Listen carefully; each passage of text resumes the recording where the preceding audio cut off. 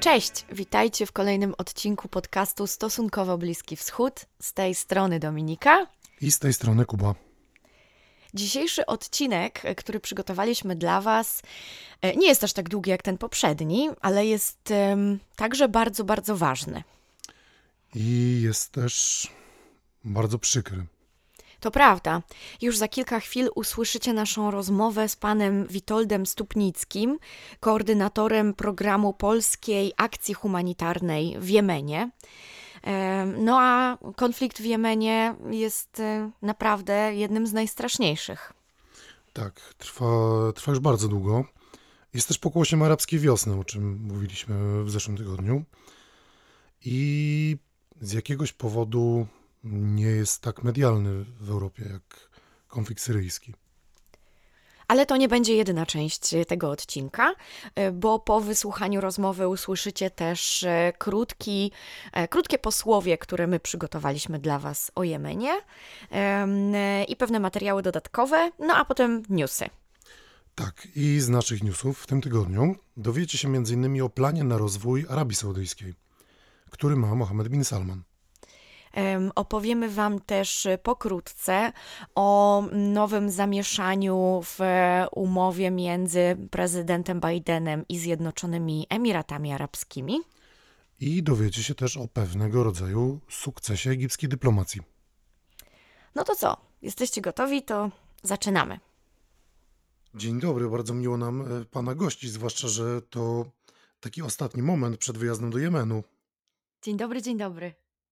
Dzień dobry, tak, zgadza się. Bardzo mi miło jest być u Państwa. Wspaniale. Proszę nam powiedzieć, jak wygląda sytuacja w Jemenie teraz, dzisiaj? Jemen jest krajem położonym na Półwyspie Arabskim, graniczy z Arabią Saudyjską i Omanem i Jemen jest zamieszkany przez około 30 milionów ludzi. Od 6 lat około w Jemenie toczy się krwawy konflikt.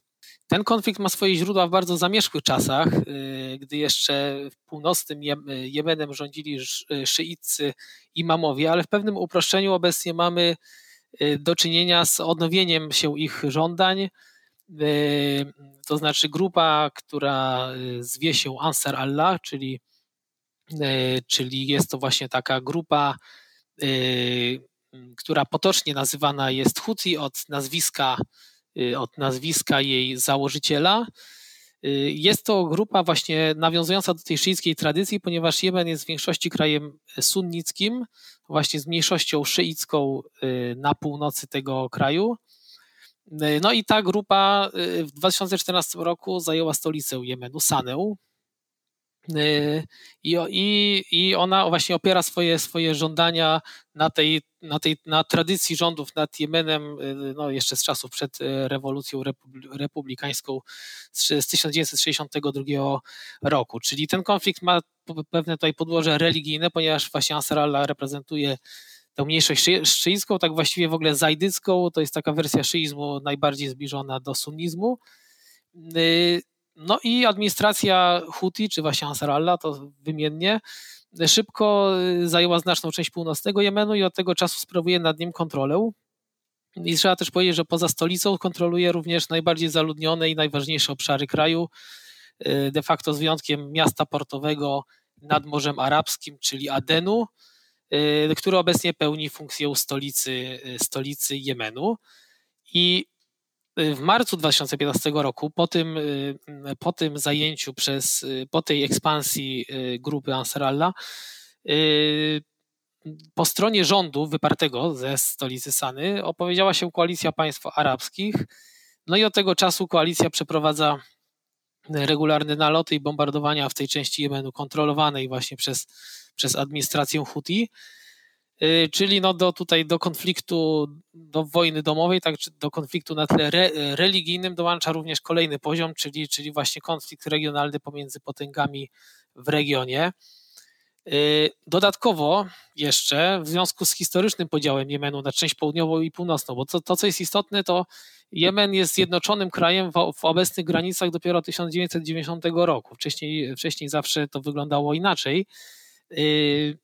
Więc i właśnie ta część południowa z takim centralnym ośrodkiem władzy właśnie w porcie w Adenie była najpierw w XIX wieku, czy przez większą część XX wieku kolonią brytyjską, a potem zainstalowali się tam Sowieci. Tak czy owak, ta część południowa była zawsze bardzo, to znaczy była nastawiona właśnie na samodzielność i po zjednoczeniu w roku 1990 z częścią północną, no ten ruch taki niezależnościowy od Sany i postulaty powrotu właśnie niezależności Adenu od Sany mają się bardzo dobrze. W związku z tym mamy obecnie w Jemenie de facto trzy ośrodki władzy.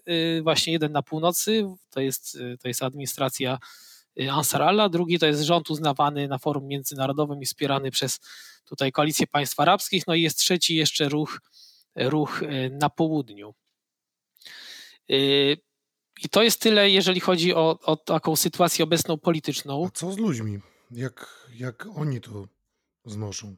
No właśnie, zgodnie z danymi ONZ-u w Jemenie mamy do czynienia obecnie z największym kryzysem humanitarnym na świecie, ponieważ w tym kraju pomocy humanitarnej obecnie potrzebuje 24 miliony ludzi, czyli około 80% populacji całego kraju. Wojna domowa pochłonęła ponad 200 000 ofiar. No, postawiła ten kraj i jego społeczeństwo absolutnie na krawędzi przetrwania. I potrzeby w Jemenie są obecnie ogromne i dotyczą w zasadzie wszystkiego, ale przede wszystkim takich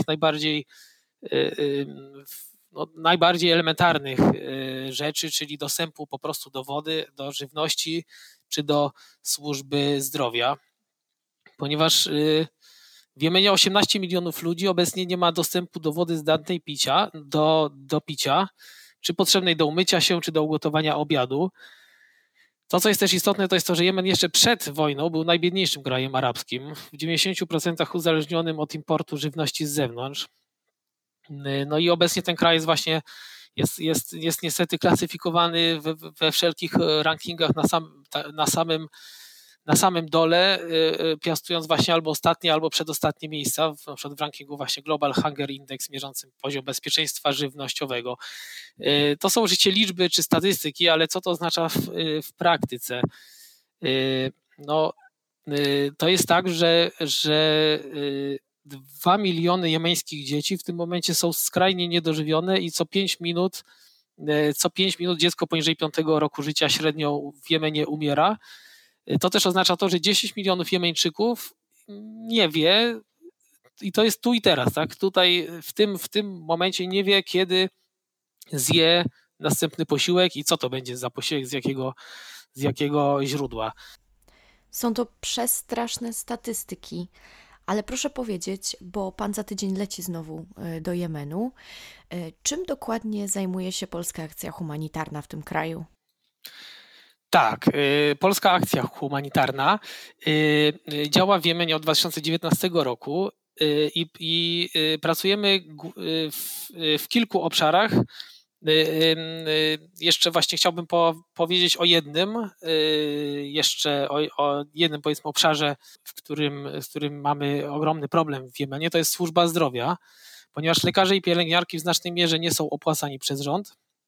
W Jemenie na początku zeszłego roku funkcjonowała około jedynie połowa ośrodków zdrowia, no i brakowało w nich wszystkiego, znaczy od leków przez sprzęt medyczny do wykwalifikowanej kadry.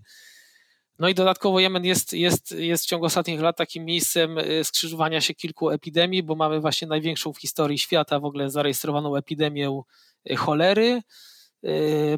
Mamy tyfus, malarię, dengę, no i oczywiście koronawirusa. Więc my w Jemenie pracujemy od 2019 roku. Na początku, jeszcze przed rozpoczęciem pracy w samym Jemenie, pracowaliśmy z jemeńskimi uchodźcami w Dżibuti, ze społecznością rybacką w tym małym kraju w rogu Afryki, ponieważ to znaczy kryzys jemeński nie ma w ogóle znamion tutaj takiego kryzysu uchodźczego na skalę wojny w Syrii. Natomiast część uchodźców z Jemenu schroniła się właśnie w Dżibuti, który jest ubogim krajem, małym, ale bezpiecznym. Więc nasze pierwsze działania związane z odpowiedzią na kryzys humanitarny w Jemenie właśnie miały miejsce w Dżibuti. I rybacy tam, jemeńscy rybacy w Dżibuti musieli uciekać z Jemenu przed bombami i minami, które zabijały ich w trakcie połowu ryb. No i to było nasze pierwsze doświadczenie. My ich wyposażaliśmy w łódki rybackie, w sprzęt do połowu ryb. Zapewnialiśmy im szkolenia z prowadzenia biznesu czy sprzedaży tych ryb.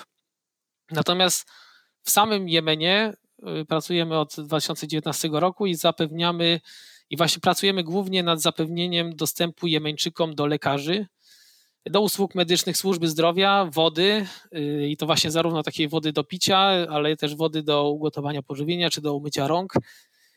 Również w szerszym kontekście, bo też zajmowaliśmy się budową czy odbudową systemów sanitarnych, instalacji wodociągowych, systemów rur kanalizacyjnych, bo wbrew pozorom dostęp do normalnie działającej toalety jest tak samo kluczowy dla normalnego funkcjonowania ludzi, jak do pożywienia. Tak? I właśnie na przykład w prowincji Lachycz, kilkanaście kilometrów od linii frontu, pracowaliśmy w szkole podstawowej, gdzie dzięki wybudowanym ubikacjom i podłączeniu w ogóle szkoły do źródła wody dziewczynki mogły ponownie zacząć do niej uczęszczać. Może z naszej perspektywy to się wydawać trywialne, ale to jest po prostu bardzo istotny czynnik właśnie ograniczający edukację w Jemenie, bo poza tym, że nauczyciele od wielu lat nie dostają od rządu pensji, to właśnie drugą rzeczą jest to, że brak toalet w szkole powoduje, że rodzice nie chcą wysyłać córek na lekcje. No i więc tutaj w tym obszarze też pracowaliśmy, a obecnie przede wszystkim tutaj z naszymi partnerami z Caritas Polska prowadzimy 7 ośrodków zdrowia i zapewniamy im bardzo kompleksowe wsparcie, to znaczy właśnie dostarczamy im lekarstwa, bo bardzo często takie ośrodki zdrowia nie mają nawet tak podstawowych lekarstw jak środki przeciwzapalne czy przeciwbólowe. Wyposażamy je w niezbędny sprzęt, właśnie odbudowujemy czy budujemy łazienki, zapewniamy wodę pitną dla pacjentów, pracujemy też z lekarzami, pielęgniarkami czy położnymi, które nie dostają pensji od rządów od wielu lat, tak jak wspominałem, albo dostają je czasami w obniżonej wysokości, ale mimo to nie poddają się, no i dzięki wsparciu takich organizacji jak PAK właśnie dalej służą Jemeńczykom w tych trudnych czasach. A jak w tych ośrodkach zdrowia wygląda kwestia z pandemią? Czy jest dużo pacjentów cierpiących?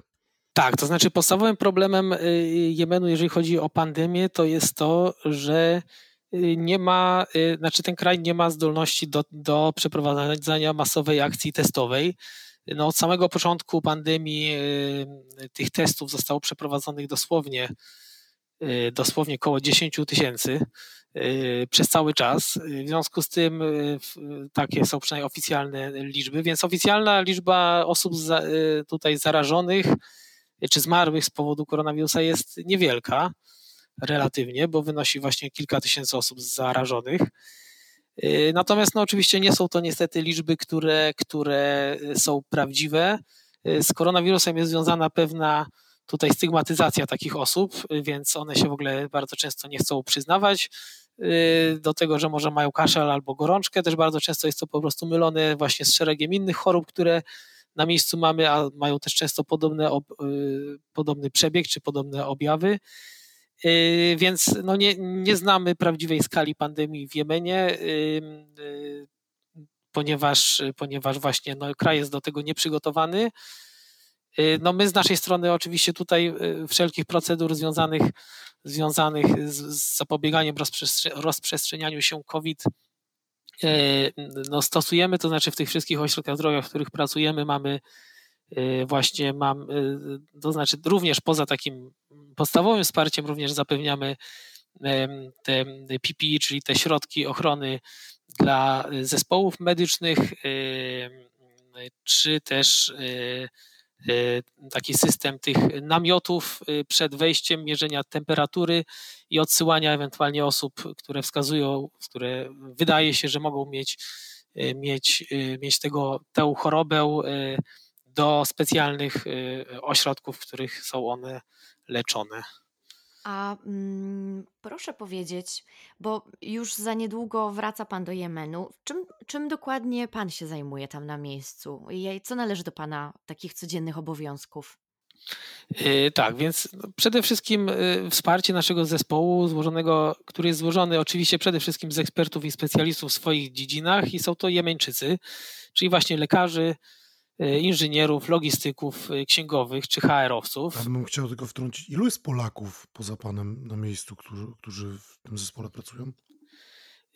Mamy około dwie albo trzy osoby tam, zależnie od potrzeb czy właśnie momentu. Tak, no w zależności od potrzeb, także to są 2-3 osoby. Jasne. Pozostała część zespołu to są Jemeńczycy. Jasne.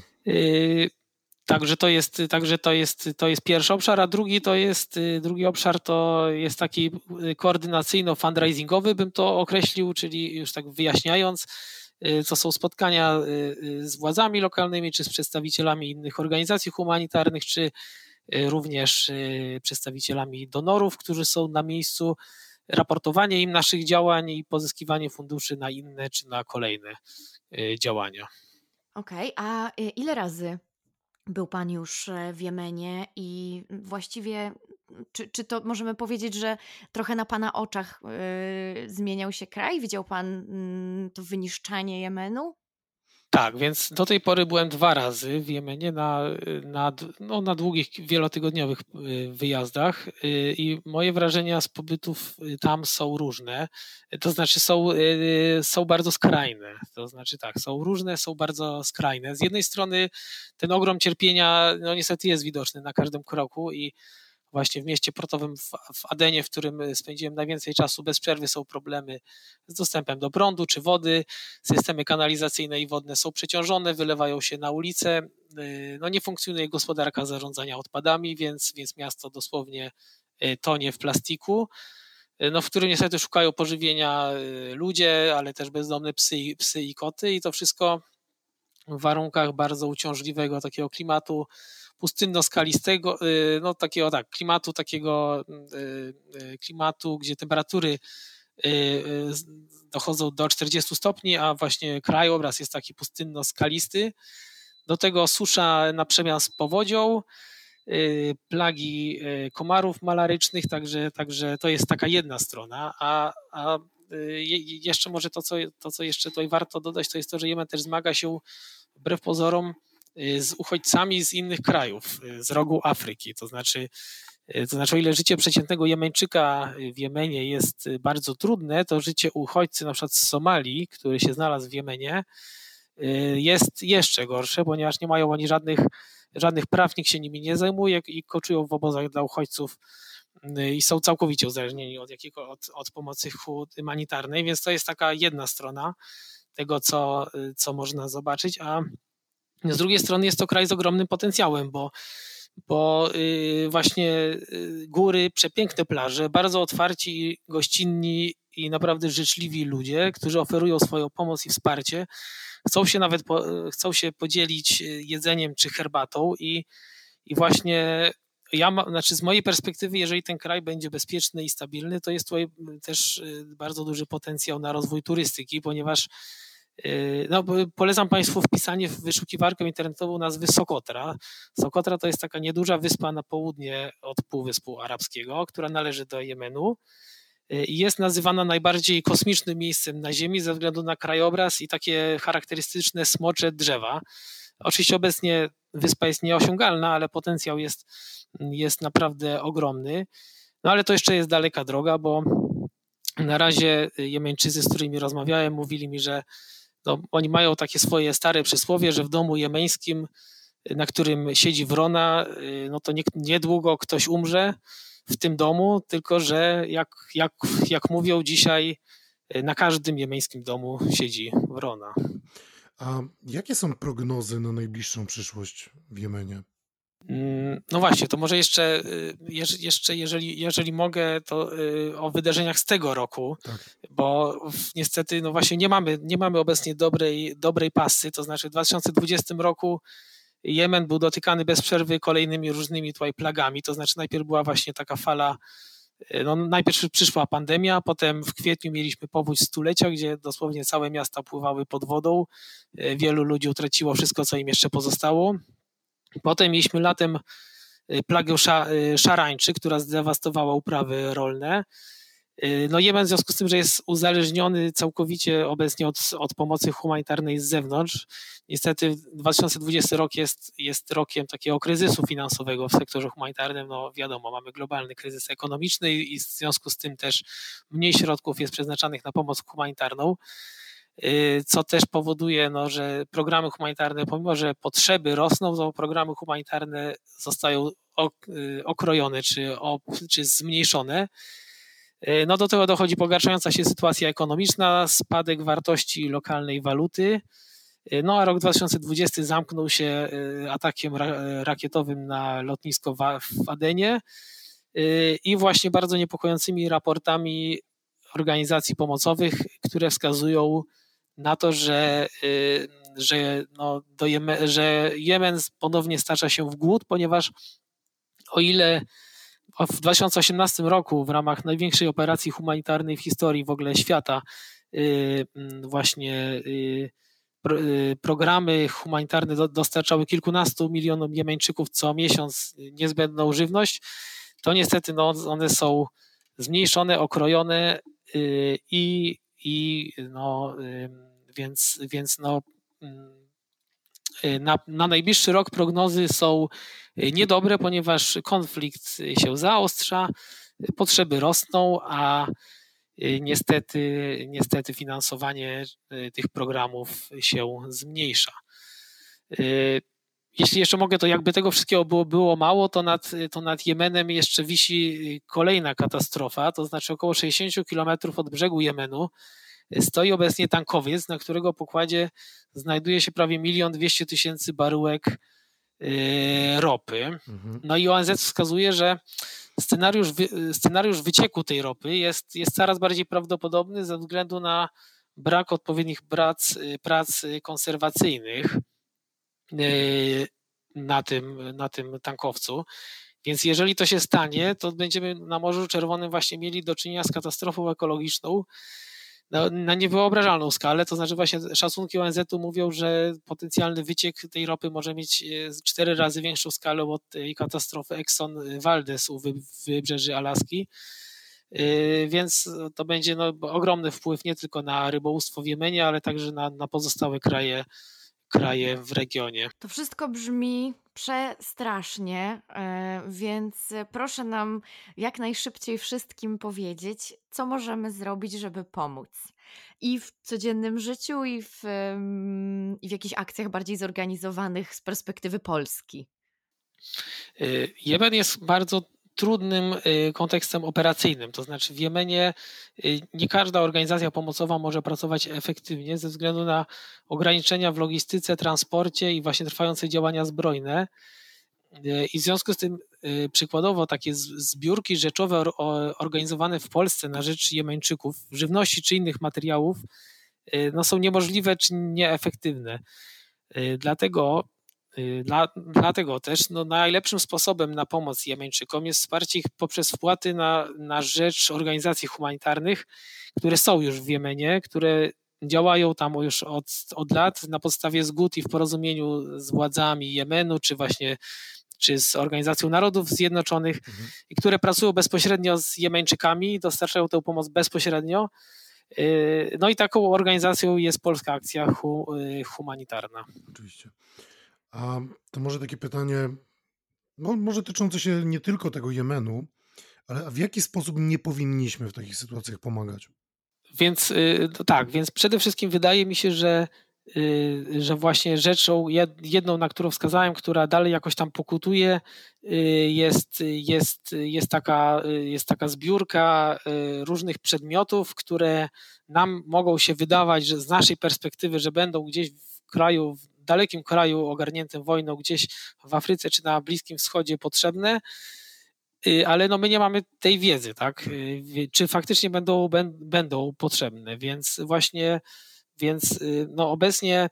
obecnie taka efektywna pomoc humanitarna musi opierać się na potrzebach, które są zbadane na miejscu przez zespół ekspertów, który zna lokalny kontekst, zna lokalny język, lokalną kulturę i jest w stanie faktycznie te faktyczne potrzeby zbadać, oszacować, no i wtedy dopiero zaproponować jakieś tutaj, poprawę sytuacji.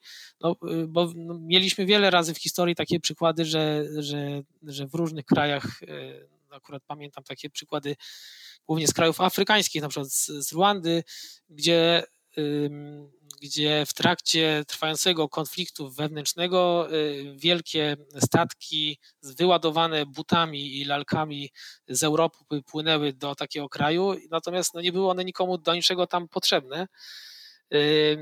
Więc myślę, podsumowując, to są właśnie dwie rzeczy. Po pierwsze, pomoc musi odpowiadać na prawdziwe potrzeby,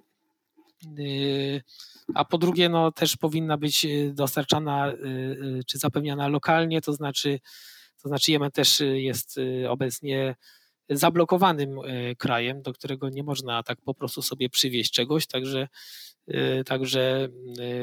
też my na przykład materiały, czy leki, czy wodę dla Jemeńczyków, którym pomagamy, kupujemy lokalnie w Jemenie. Ostatnie jeszcze pytanie, bo często się zdarza, że różne organizacje przeprowadzają różnego rodzaju akcje, na przykład promujące wspieranie danego kraju, czy że można gdzieś spotkać ich puszki, do których można wrzucić jakąś tam dotację, czy jakieś akcje współpracy, nie wiem, księgarniowej, czy kin, które na przykład pokazują filmy o danym kraju i koszt tam, jakaś część na przykład z biletów jest przekazywana wtedy na wsparcie. Czy planujecie Państwo jako Pachy jakiekolwiek tego typu działania w Polsce w najbliższych miesiącach? Tak, to znaczy Polska Akcja Humanitarna generalnie prowadzi różnego rodzaju kampanie takie właśnie fundraisingowe, o których pani mówi, to znaczy zarówno właśnie zbiórki na jakichś imprezach charytatywnych, koncertach czy imprezach kulturalnych, jak również w trakcie pandemii przykładowo poszliśmy krok dalej, to znaczy zorganizowaliśmy w trakcie tego tak zwanego pierwszego lockdownu event z graczami komputerowymi, którzy właśnie dla programu Pajazek, to jest taki program, który od 20 paru lat wspiera, to znaczy dostarcza posiłki do szkół dla dzieci. Tak. W Polsce. Chyba wszyscy znamy pajacyka. I właśnie, tylko że w trakcie tego pierwszego lockdownu, kiedy szkoły były zamknięte, te dzieci w tych szkołach nie mogły dostawać tego pożywienia i właśnie mieliśmy taką bardzo ciekawą i nowatorską akcję, która właśnie, za pomocą której ci gamerzy pokazywali w internecie, jak grają i w tym samym czasie zbierali pieniądze właśnie na pomoc dla tych dzieci w Polsce. Także organizujemy takie akcje i na pewno też będziemy je w przyszłości dalej organizować. Wspaniale. W takim razie będziemy na pewno wspierać i chętnie też prześlemy wici dalej do naszych słuchaczy, jak tylko ogłosicie Państwo jakąkolwiek tego typu akcję, żeby pomóc, bo jakże inaczej. Tak, oczywiście pomoc jest najważniejsza w tym przypadku. Bardzo, bardzo dziękujemy i zapraszamy na stronę internetową Polskiej Akcji Humanitarnej www.pach.org.pl. Fantastycznie i dziękujemy Panu również za rozmowę. Życzymy spokojnej podróży do Jemenu i oczywiście trzymamy kciuki, żeby Jemeńczykom, żebyśmy mogli pomóc Jemeńczykom w taki sposób, żeby ich faktycznie wesprzeć. Dziękuję bardzo. Dziękujemy, powodzenia. Od 5 lat Jemen jest polem walki tzw. proxy war, czyli wojny zastępczej prowadzonej przez Arabię Saudyjską oraz Iran. Te dwa regionalne mocarstwa nie tylko reprezentują różne odłamy islamu, sunnicki i szyicki, ale także, a być może przede wszystkim, inne sposoby prowadzenia swojej polityki, zarówno wewnętrznej, jak i międzynarodowej. Szyicka mniejszość z północy Jemenu, Huti, którzy w komitywie z obalonym prezydentem Salehem przejęli stolicę Sanę w 2014 roku, kontrolują dzisiaj północ kraju. Druga jego część znajduje się w rękach obecnego prezydenta Abdrabu Mansur Hadiego, wybranego i wspieranego przez Radę Współpracy Zatoki Perskiej, czyli GCC. Prezydent Hadi został na stanowisko wybrany właśnie przez GCC w 2011 roku, by uspokoić protesty arabskiej wiosny, które rozgorzały wtedy w kraju. Obecnie przebywa on w Rijadzie. Od 2015 roku Arabia Saudyjska ostrzeliwuje Jemen z powietrza. Różne źródła donoszą już o ponad 19 000 ataków rakietowych. Pomimo zapewnień o ostrzeliwaniu wyłącznie ważnych celów militarnych, saudyjskie pociski spadają głównie na szkoły oraz szpitale, uderzając najsilniej w jemeńskich cywilów. Jednocześnie Iran wspiera rebeliantów Huti, wciąż dostarczając im więcej broni do odpierania saudyjskich ataków. Podzielony na pół Jemen właśnie teraz dotyka największy kryzys humanitarny i głodowy na świecie, nie tylko z powodu samego konfliktu, ale także dlatego, że od 2015 roku kraje sąsiadujące z Jemenem bardzo silnie utrudniają międzynarodowym organizacjom pomocowym dostarczanie niezbędnego wsparcia do kraju. Rebelianci Huti również nie są bez winy, pobierając od organizacji humanitarnych podatki. W przeliczeniu na złotówki około 1 zł z każdych 10 musi być przeznaczany na rządzącą rebelię. Gdyby tego wszystkiego było mało, do Jemenu dotarła także pandemia koronawirusa. A o czym marzą dzisiaj zwyczajni Jemeńczycy? Taiba Ali Ibrahim 9 miesięcy temu przyjechała do Adenu z Hudejdy wraz z bratem i siostrą. Rodzice zginęli przed wojną. Ma 27 lat.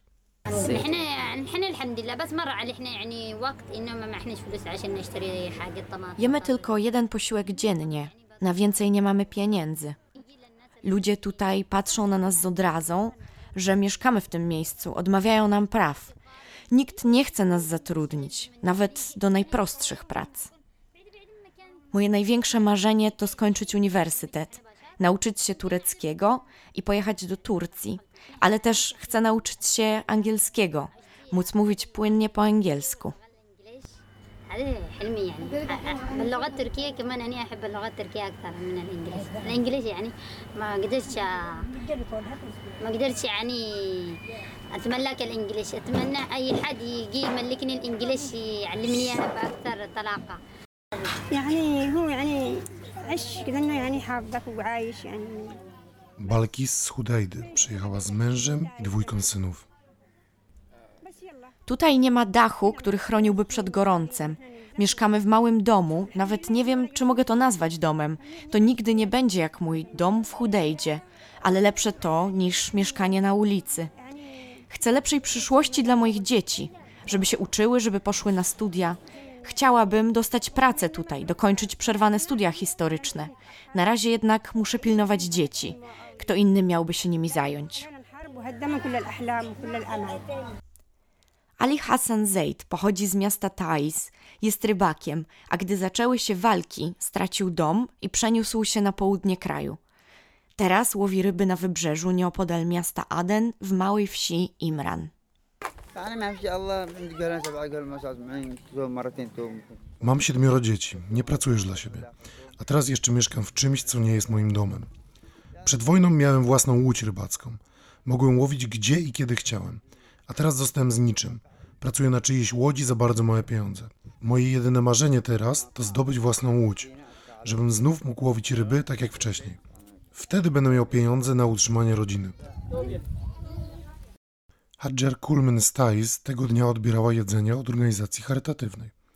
Mąkę, trochę ciecierzycy, cukier, daktyle, sól i olej. Cały zapas musi wystarczyć przez miesiąc dla 4 rodzin, w sumie dla 18 osób. Hadjar mieszka z mężem, 4 synami i córką. Marzy mi się dom, czyste łóżko, bieżąca woda. Teraz muszę po nią chodzić tak daleko. Średnio co 5 minut w Jemenie z niedożywienia umiera dziecko.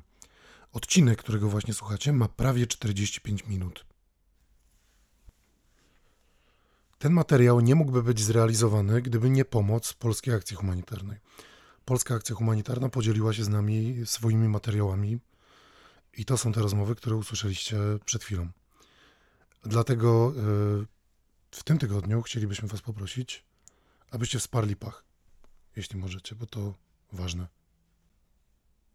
A teraz przyszedł już czas na nasze newsy.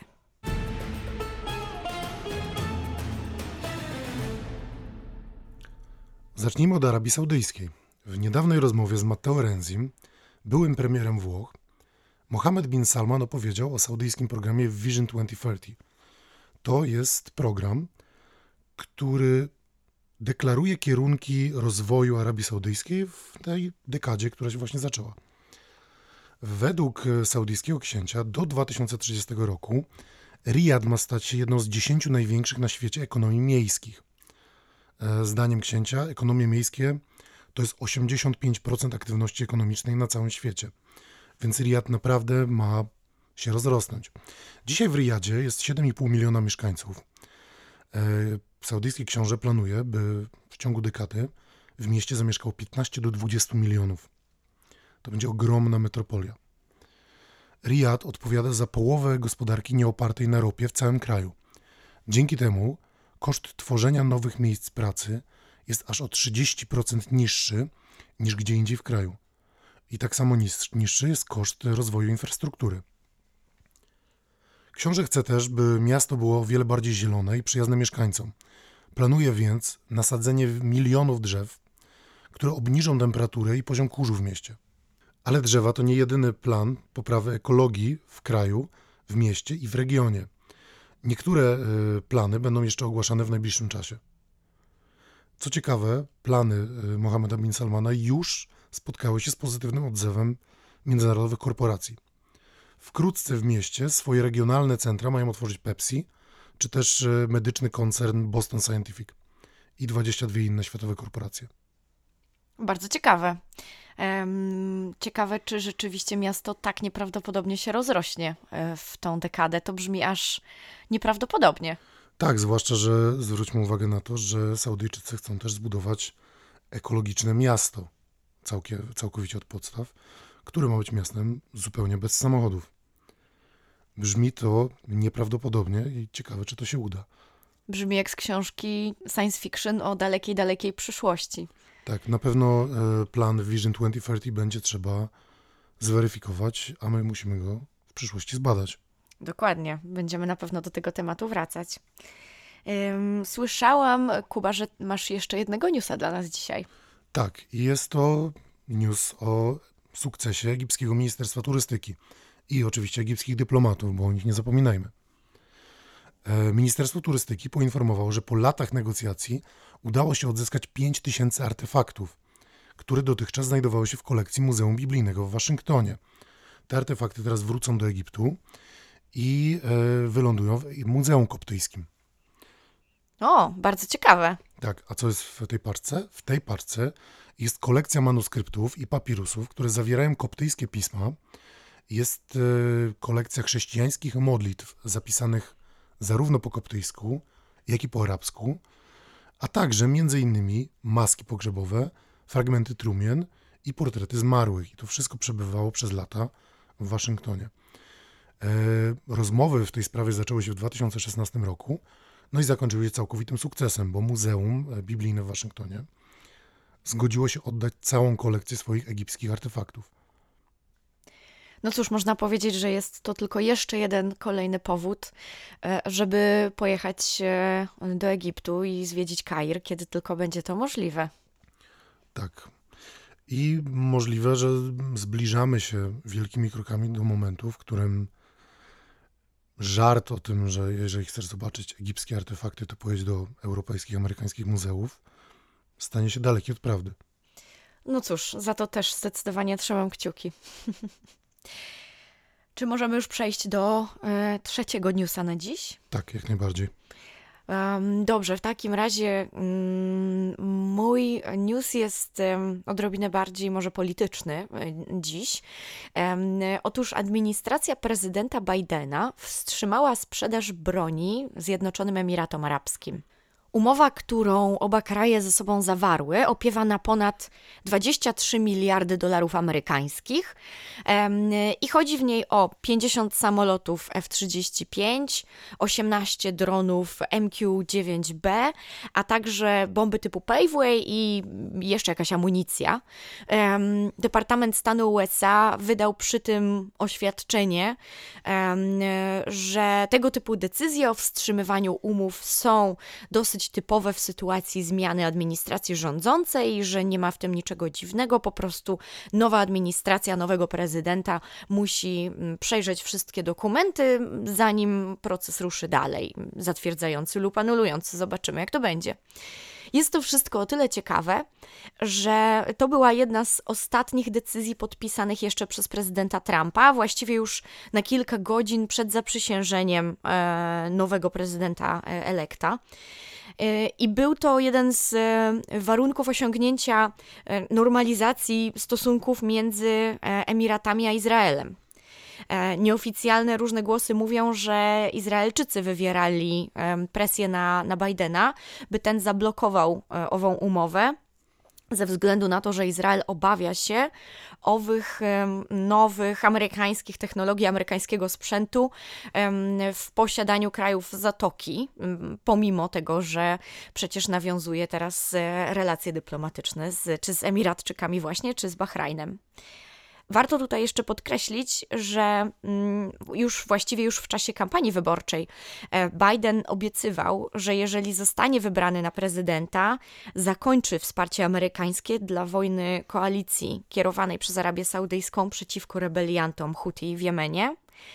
A Emiraty uczestniczą w tej koalicji i w tym konflikcie dosyć aktywnie. W maju 2018 roku zajęły przecież Sokotrę, czyli ową jemeńską rajską wyspę, o której wspominamy też w naszej rozmowie dzisiejszej z gościem. Także jak to dalej się potoczy i czy Amerykanie dopełnią umowy, czy być może wycofają się z niej, zobaczymy. Będziemy na pewno dawać Wam znać na bieżąco.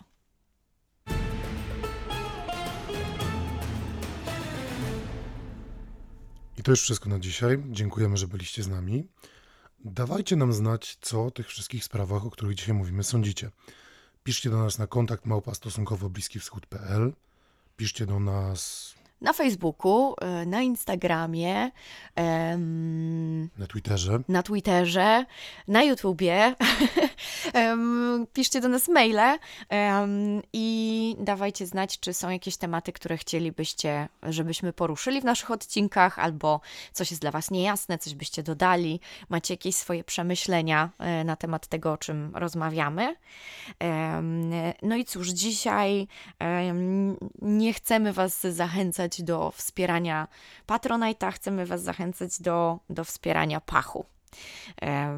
I cóż, możemy jeszcze powiedzieć chyba, że do usłyszenia za tydzień. Do usłyszenia.